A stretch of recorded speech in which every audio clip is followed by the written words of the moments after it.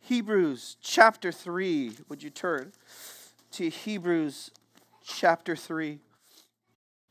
On our communion Sundays, we like to go through the book of Hebrews to study the person and the work of Jesus Christ. Hebrews chapter 3. Manny, is it me or am I hot? Is the AC running? Because I'm hot right now. I didn't even start yet. Hebrews chapter 3, verses 1 to 6. Therefore, holy brethren, partakers of the heavenly calling, consider Jesus, the apostle and high priest of our confession. He was faithful to him who appointed him, as Moses also was in all his house. For he has been counted worthy of more glory than Moses by just so much as the builder of the house has more honor than the house. For every house is built by someone, but the builder of all things is God. Now Moses was faithful in all his house as a servant for testimony of those things which were to be spoken later. But Christ was faithful as a son over his house, whose house we are, if we hold fast our confidence and the boast of our hope firm unto the end. We were preparing for the memorial service. We were at Andre and Marlo's house eating fried chicken. That's what you do. Right. And I was just curious. I just wanted to know some stories about Uncle Jose. I wanted to know what he was like before Christ and what he was like after. And Marlo was telling me stories. It's just, you can't even believe it, because if you know Uncle Jose, he was so tender. His life was so changed. He was so fixed and focused even at his age. He made strides to grow in Christ even at his older age. Uncle Jose, she would say, he was always saying, Marlo, why are you going to this Bible, right? Why are you looking at the Bible all the time? Why are you always going to church? Why are you always doing these things? And then Marlo would share the gospel and say, Dad, it says right here. What does it say? And he goes, I don't want to hear. I don't want to hear that. And he didn't want to hear it. And he didn't want to go to church, Marlo was telling me, because he didn't want people to ask him to go to Bible study, much like what we do all the time, right? We're always asking. He didn't want people to get in his life. He didn't want people to ask him questions. He didn't want any of that, right? He was stuck in his ways. He thought he had a conception of God. He was getting mixed up by one of the cults who was trying to change his mind about the deity of Christ. And he was stuck in his ways. And what's amazing is there was this complete shift and turnaround. What you saw in Jose is when he started to come to church, and she said, why do you want to come to church? And Marlo goes, wait a minute, because she could tell there was a change in the attitude, a change in the heart. Something had changed. And this is what happens in every Christian. Their heart is softened by the glory of Jesus Christ. They all of a sudden know, I don't know anything. They all of a sudden know, I need to come. That's what it means to come like a child. I need to humble myself. That's one of the starting marks of a Christian. They are humbled. They finally figure out they are sinful before Christ. And now they need to know what to do about him. And so Jose, he said, yeah, I want to go now. Then he started to go into home fellowship, and all of a sudden you see this guy make a beeline to Christ. He's there at every Sunday school. He's there eating it up at discipleship. He starts to go to prayer meetings. He is just hungry, and you just see his faith take off. He starts discipling people. And Jose, he didn't like children before. I'm sorry, grandkids. You couldn't even tell because he's so tender. He was so tender with them now.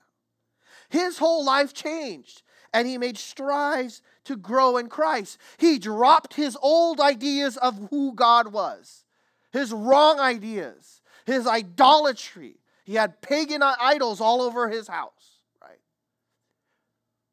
Got rid of them. right? Why? Because he saw the preeminence, the superiority of Jesus Christ. He was wrong. That's what you were before Christ. You were wrong. Your ideas of him was wrong. You had to be changed. Your mind has to be rearranged. That's what repentance means. Metanoia, change of mind. And so, some of this happens immediately. Some of this happens during a course of time as you're under the instruction of God's word. This is what's happening here in the book of Hebrews. Because apart from the revelation of God, of the Son, and his preeminence, man would cling to old beliefs of traditions and works-based religion. He's just going to cling to it. Man is always religious. Yes, he is. He's religious about certain things, right? He's either religious about himself or he's religious about false views of God, but he's always religious. Or, if he's come to know Christ, he now has a relationship with him. But see, Christ is over and above all other persons and viewpoints, perspectives, opinions, and belief systems. Only he has the authority on spiritual truth, which is evidenced by his work and his person. People say, I've died and I've come back to heaven. And I've come back, really? Show me that. Or have you been dead 3 days? Tell me about heaven. You don't know anything about heaven. Christ does. He was up in heaven and he came back, right? Tell me, Buddha. Tell me what's the truth. How do I get to nirvana? You don't know. You died. Right? Christ is over and above all. And this is what the writer of Hebrews is talking about. See, God gave this passage so that you would look to Jesus above any other person, or any other belief system. That he would be the measure of truth. Jesus says what in John 14:6? I am the way, the truth, and the life. He is above all. When Jesus speaks, he is right. He is the determiner of truth. He determines what you ought to believe. He has the authority. All authority has been given to him. He sits at the right hand of the Father. And as I was preparing for this sermon is really top heavy. I think I'm just going to be in the intro. I don't even think I'm going to get to my points, but let's try, okay? Notice in chapter 3, verses 1 through 6. And before we talk about this, what is happening is that the writer of Hebrews is writing to Jewish people who just became Christians. And they want to know, how does this transition work? What do I throw out? What do I keep? What's the discontinuity? What's the continuity between the Old and New Testaments? And so he is writing to them because some of them are still playing with the thought, oh, maybe I'm actually saved by works of the law. Maybe if I'm good enough, God's going to save me. When the Bible all over says that is not true, right? But what governs verses 1 through 6 is this little tiny phrase, or actually I would say just 2 words. And I want to kind of weigh in on 2 words, okay? And the word here is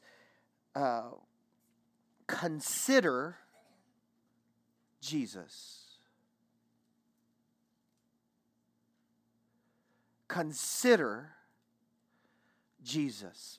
Now, this word consider, the reason why I say it governs everything. Why should we consider Jesus?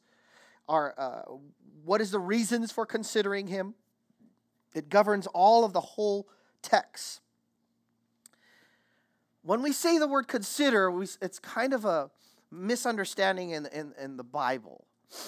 The word consider in English is kind of like a soft kind of discover your options kind of thing, you know. I'm going to do Yogurtland on college, and I consider the flavors. Do you see what I'm saying?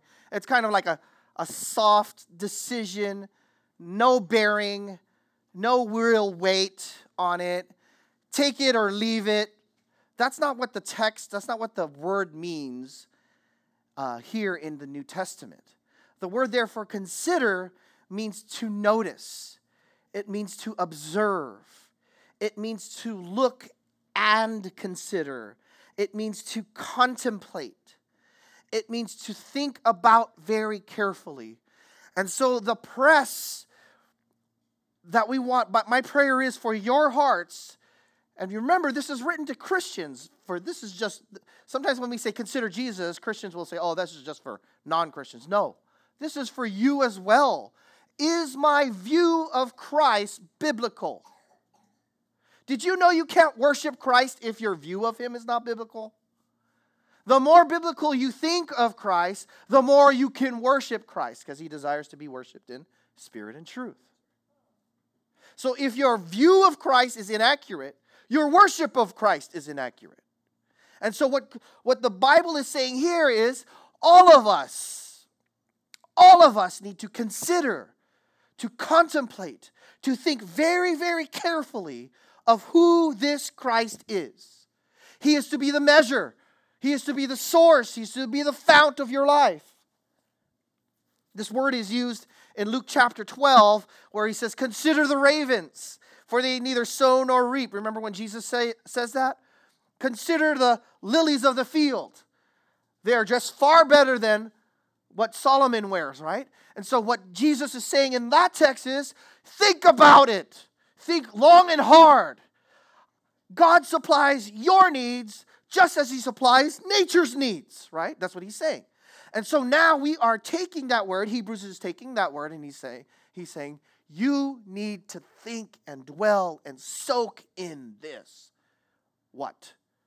Rules? Laws? Morality?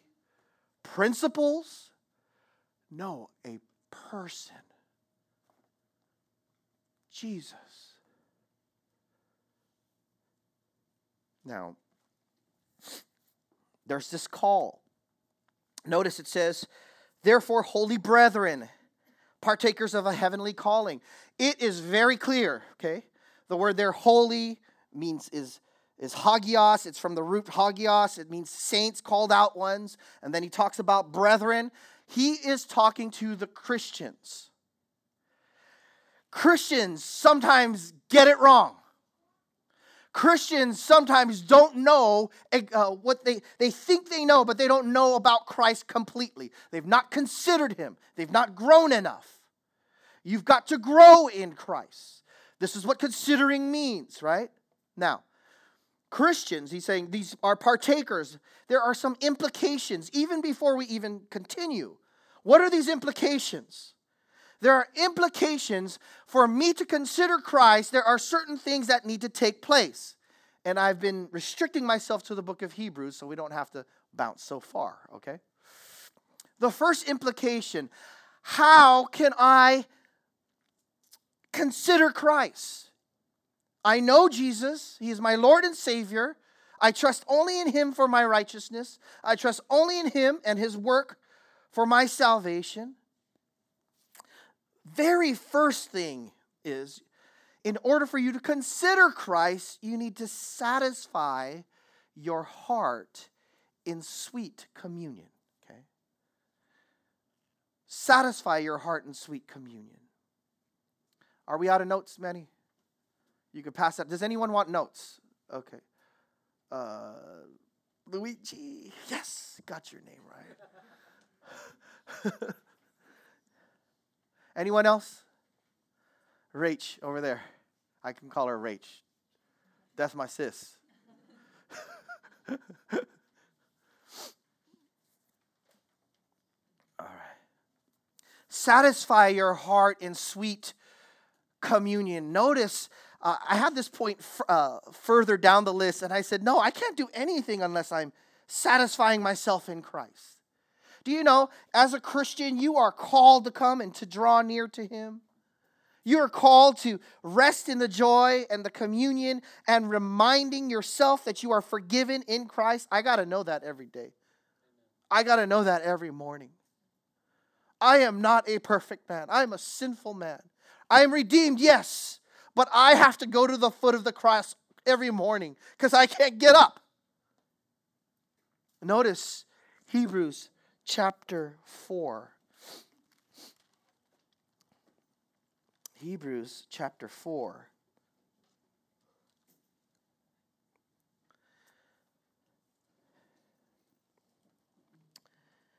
Therefore, since we have a great high priest who has passed through the heavens, who? Jesus, the Son of God. Let us hold fast our confession. What does that mean? It's not going into a box. That's not what it means. And talking to some man through a veil. The confession is a set of beliefs about the Son of God, Jesus Christ, that we all hold in common. That we all acknowledge to be true, okay? That's what confession is. We do not have a high priest who cannot sympathize with our weaknesses, amen, but one who has been tempted in all things as we are, yet without sin. If this is true of you, Christian, verse 16, therefore, let us draw near with confidence, amen. Oh, I love that. Not in fear, okay? Not in hope that I don't know if he's going to listen to me. I come in full confidence. Why? He is the high priest. He paid my debt already. Now I could come into. It's kind of like when I'm studying. I don't think my kids care if I'm studying. They don't care. And that's okay, right? They just jump on me. Okay? Why? They have full confidence in my love. Does that make sense? Full confidence, right? Child of God, you have full confidence. When you're in trouble, notice, to the throne of grace so that we may receive mercy and find grace to help in time of need. When you are struggling, when it's hard, when you don't think you could go on, there is a throne of grace you could weep at. You could pour yourself at. You could give yourself to. And he will hear you. Christ does not just save you and forgive you of your sins. He will help you through the day. But you must come to him and have your heart full of joy and grace in Jesus. This is why a lot of Christians don't walk in this, because they don't come before the throne of grace. They're cantankerous, complaining all the way down to school or to work, or all the way down in their families. They're just complaining. Man, you think the world wants to look at your life, complainer, and become a Christian? But no. We could satisfy our hearts in him. Look at Hebrews chapter 10. Hebrews chapter 10. How do you consider Jesus? Well, you got to satisfy your heart in sweet communion with him. Hebrews chapter 10 and verse 19. Therefore, brethren, since we have confidence to enter, he says, this is the same kind of motif here, same theme. The holy place by the blood of Jesus. What he's talking about is Christ sacrificed himself and his blood paid for our sins by a new and living way which he inaugurated for us through the veil, that is his flesh. And since we have a great high priest through the house of God, verse 22, again, let us draw near with what? Sincere heart, full assurance of faith. Why? Having our hearts sprinkled clean from an evil conscience and our bodies washed with pure water. I come to Christ knowing that I've been washed from my sins. Brothers and sisters, please, let me, I beg you, this is where it all starts. Okay. If you're struggling, if you're in sin, confess your sin. If you've not been walking with him, get alone with Christ. He wants to meet you and fill your heart once again. Amen. Satisfy your heart in sweet communion. How do you consider Jesus? How do you consider Jesus? Well, secondly, you release your allegiance to prior beliefs. Okay? Release your allegiance to prior beliefs. Why do I say that? You can't believe what Jesus is teaching you unless you release and you admit that you were wrong. You've got to release it, okay?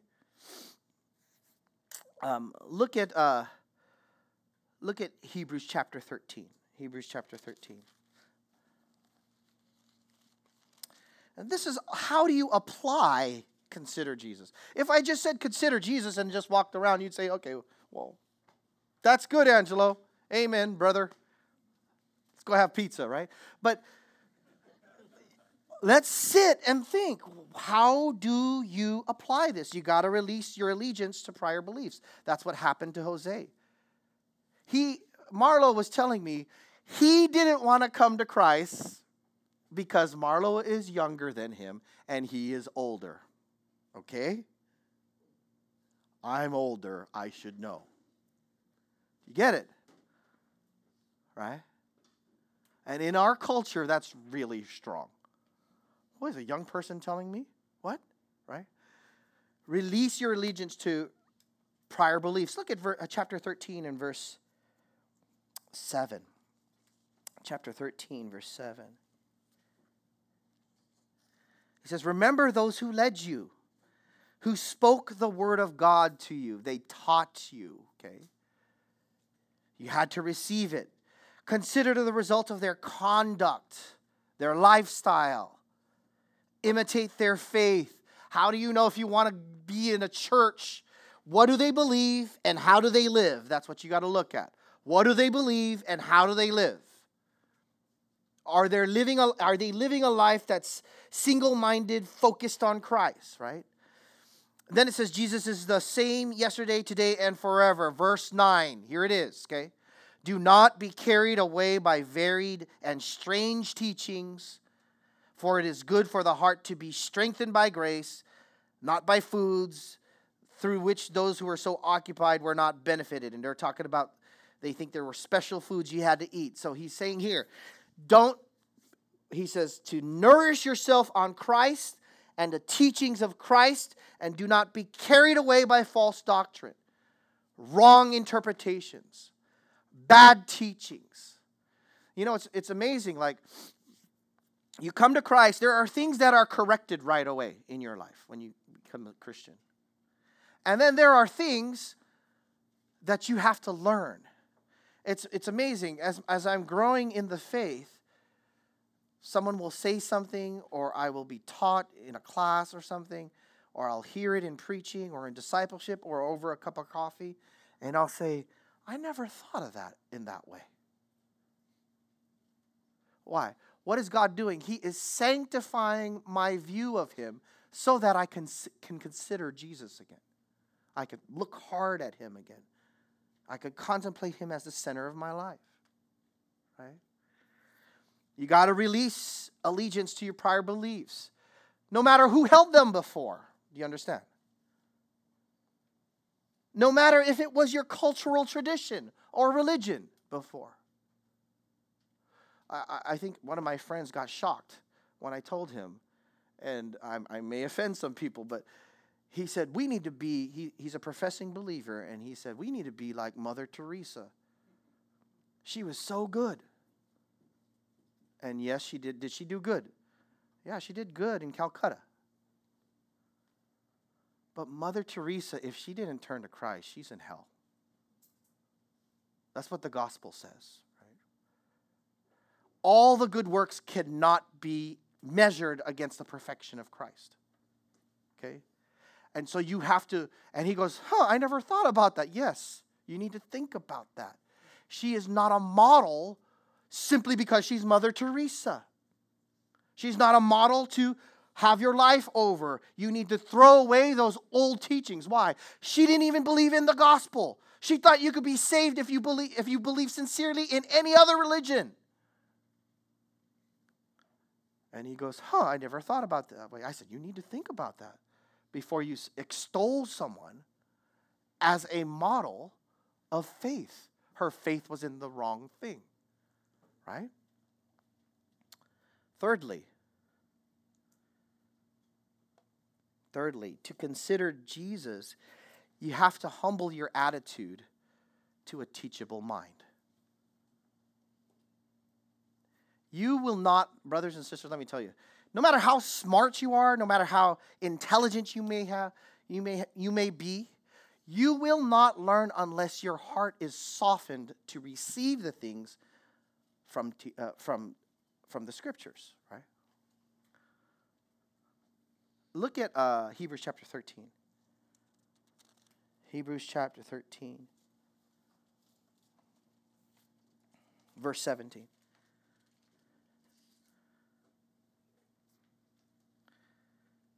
Notice, obey your leaders and submit to them, for they keep watch over your souls as those who will give an account. Let them do this with joy and not with grief, for this would be unprofitable for you. I'm not going to talk about the abuses in the church of who might have abused this verse. I understand that. But the text is saying here, if your leaders are following in Christ, and if they are obeying Christ and they want you to grow in Christ, he says, submit to them. They keep watch over your soul. Be teachable, be humble, because they will give an account. Let them do this with joy, not with grief. It's going to be unprofitable for you. And I can tell you, brothers and sisters, we talked about this last Sunday. There are two ways to learn, right? You remember that? You could learn by instruction and you could learn by experience, right? And sadly, there are many times I did learn by experience when God had to take me to the woodshed, right? And spank me, right? And I said, I'm not doing that anymore. But now when the temptation or something happens when I'm being instructed, let me meet it now instead with a humble attitude. Rather than, and cause joy rather than grief. Right? Consider Jesus. It's all Hebrews, right? This is all Hebrews.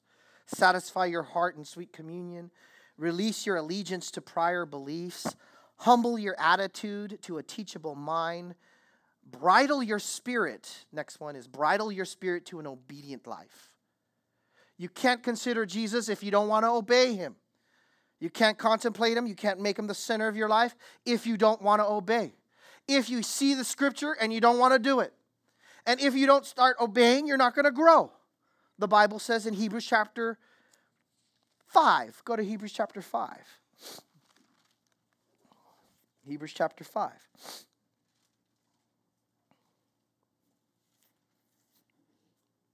And verse 12. Hebrews chapter 5 and verse 12. Notice he says, for though by this time you ought to be teachers, you have need again for someone to teach you the elementary principles of the oracles of God, and you have come to need milk and not solid food. Verse 12, the writer of Hebrews is saying this, you should have grown up by now. What were you doing? Were you wasting your time? You should have grown up by now. You're not listening, right? He says, for everyone who partakes only of milk is not accustomed to the word of righteousness, for he's a babe. Verse 14, this is how you grow. This is one of the key means of considering Christ in your growth in Christ. Solid food is for the mature, who because of practice of what? Obedience in Christ, right? Have their senses trained to discern good and evil. You don't even know what's good and evil unless you are following a path of obedience. Your senses aren't even trained to understand this. See, a lot of people think that their conscience is the barometer of what is good and what is evil, of what is right and what is wrong. It is only part, but it is twisted. We have to be calibrated back to the Word of God. And when the Word of God calibrates our conscience and we start to obey, we become more and more attuned to the holiness of God, how God would cause us to live. It's kind of like before I was saved, I used to curse like a sailor. And now when I hear a foul mouth or a blasphemous mouth, it stings. It stings. Why? Not because I'm better than them. That's not the reason why. It's simply because now God has trained me that those wicked things coming out of that mouth, blaspheming Christ, is dishonorable to him. And so now I'm attuned to it. It's because I've been obeying in this way by watching my tongue, right? And the more and more you obey Christ, brothers and sisters, the more and more calibrated to actual holiness your life becomes. Isn't that amazing?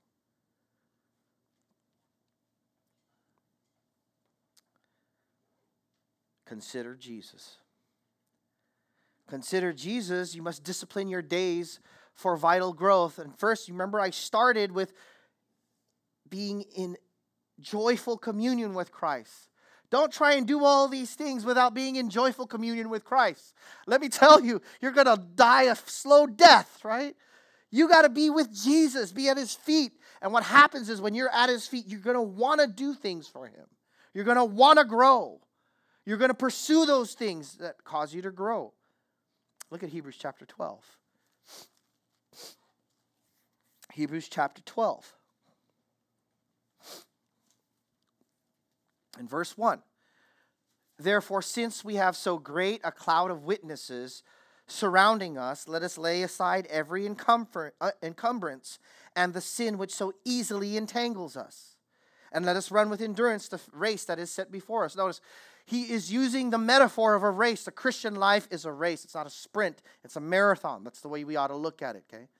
There's a great cloud of witnesses. The Bible is saying that there are folks who have gone before us in heaven who are testifying of their faith, because in Hebrews chapter 11 it says that they've done great things with their faith. How did they do it? Well, this is how they did it. They disciplined themselves. They laid aside every encumbrance. What does that mean? They took away the things that would slow their growth down. They took away the things that would stunt them in their growth. Sometimes these encumbrances aren't even sin itself. Sometimes they're just things that are just not wise to do. What the writer of Hebrews is saying is, if you want to consider Jesus, if you want to grow in him, take away the things of those life. Discipline your life for godliness. Paul says it again in Timothy. We discipline our lives for so many other things. Right? Discipline yourself for godliness. And then it says what? And the sin. So some of these things are just encumbrances. They slow you down. This is why in a real race, in the Olympics, you don't see Usain Bolt when he's going to run that sprint. He doesn't go in a business suit with slippery dress shoes. Do you understand? It will encumber him, even though he's the fastest man on earth, right? It will encumber him. It will slow him down. So they wear all these slick outfits and they look shredded and they're really fast, right? Why? Because they don't want anything to slow them down, right? And then it says, what else does it say? And a sin which so easily entangles us, let us run with endurance the race that is set before us. Fixing our eyes on Jesus, that means to have a gaze, a complete gaze on him. I'm not going to let anything block me. Yes, I am not saying this is for super Christians. This is for every Christian brother and sisters.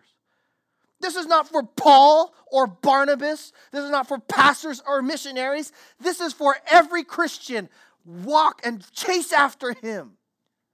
And the sin which so easily entangles us. Fixing our eyes on Jesus, the author and perfecter of faith, who for the joy set before him endured the cross, despising the shame, and then sat down at the right hand of the throne of God.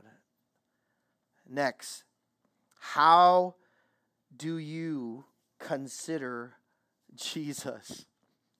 How do you consider Jesus? Commit your life to vibrant believers. Okay? Commit your life to vibrant believers. Notice, and just to get a little bit of grammar in here, in Hebrews chapter 3 and verse 1, therefore, holy brethren, partakers of a heavenly calling, consider Jesus. That is it's not in the first person singular, That is in the second person plural, okay? We don't even have that in English anymore, second person plural, okay? The closest to it would be like the southern y'all, all y'all, right? Or if you speak Spanish or a Romance language, it might be like ustedes, right? All of you guys, right? I'm speaking to all of you, not one person, okay? So what he's saying is, when you consider Jesus, you do this in a part of a body. When you run after Jesus, you do this together. It's not you consider Jesus by yourself in the desert. Do you see what I'm saying? It's consider Jesus, y'all consider Jesus. You understand? You all consider Jesus. He does it again. Look at it. As you commit yourself to vibrant believers. Look at Hebrews chapter 10. Hebrews chapter 10.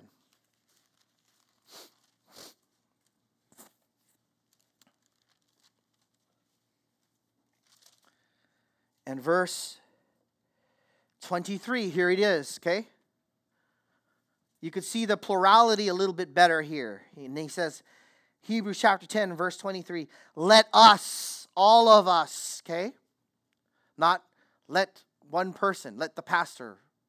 Let all of us hold the confession of our hope without wavering, for he promised is faithful. Then he uses the same word with the same voice. That's what it's called in grammar, right? Second person plural. Let us, y'all, all together consider how to stimulate one another to love and good deeds. This is why we believe in church membership. We have to be committed to one another, right? Not forsaking our own assembling together, as is the habit of some, but encouraging one another all the more as you see the new drawing near. For if we go on sinning willfully after receiving the knowledge of the truth, there no longer remains a sacrifice for sins. He says you must do this in the context of the local church.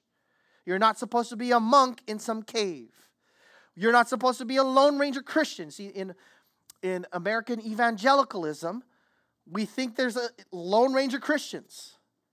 Barring illness, some folks think they could live the Christian life watching YouTube. Tell me, are you encouraging one another? Are you considering to love and good deeds?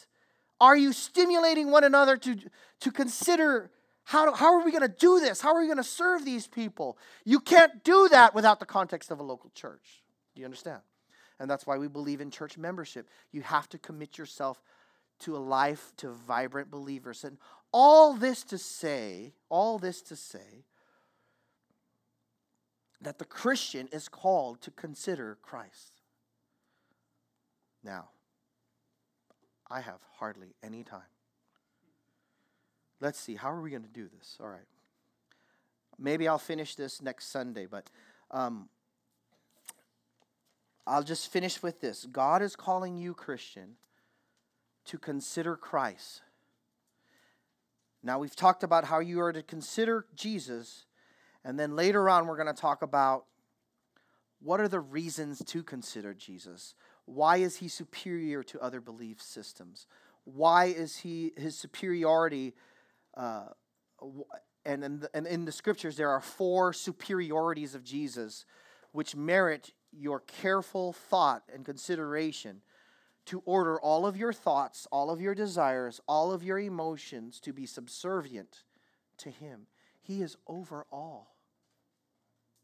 See, some people can't hear that. Well, I believe this, but the Bible says this. Well, he must be wrong. That is just false.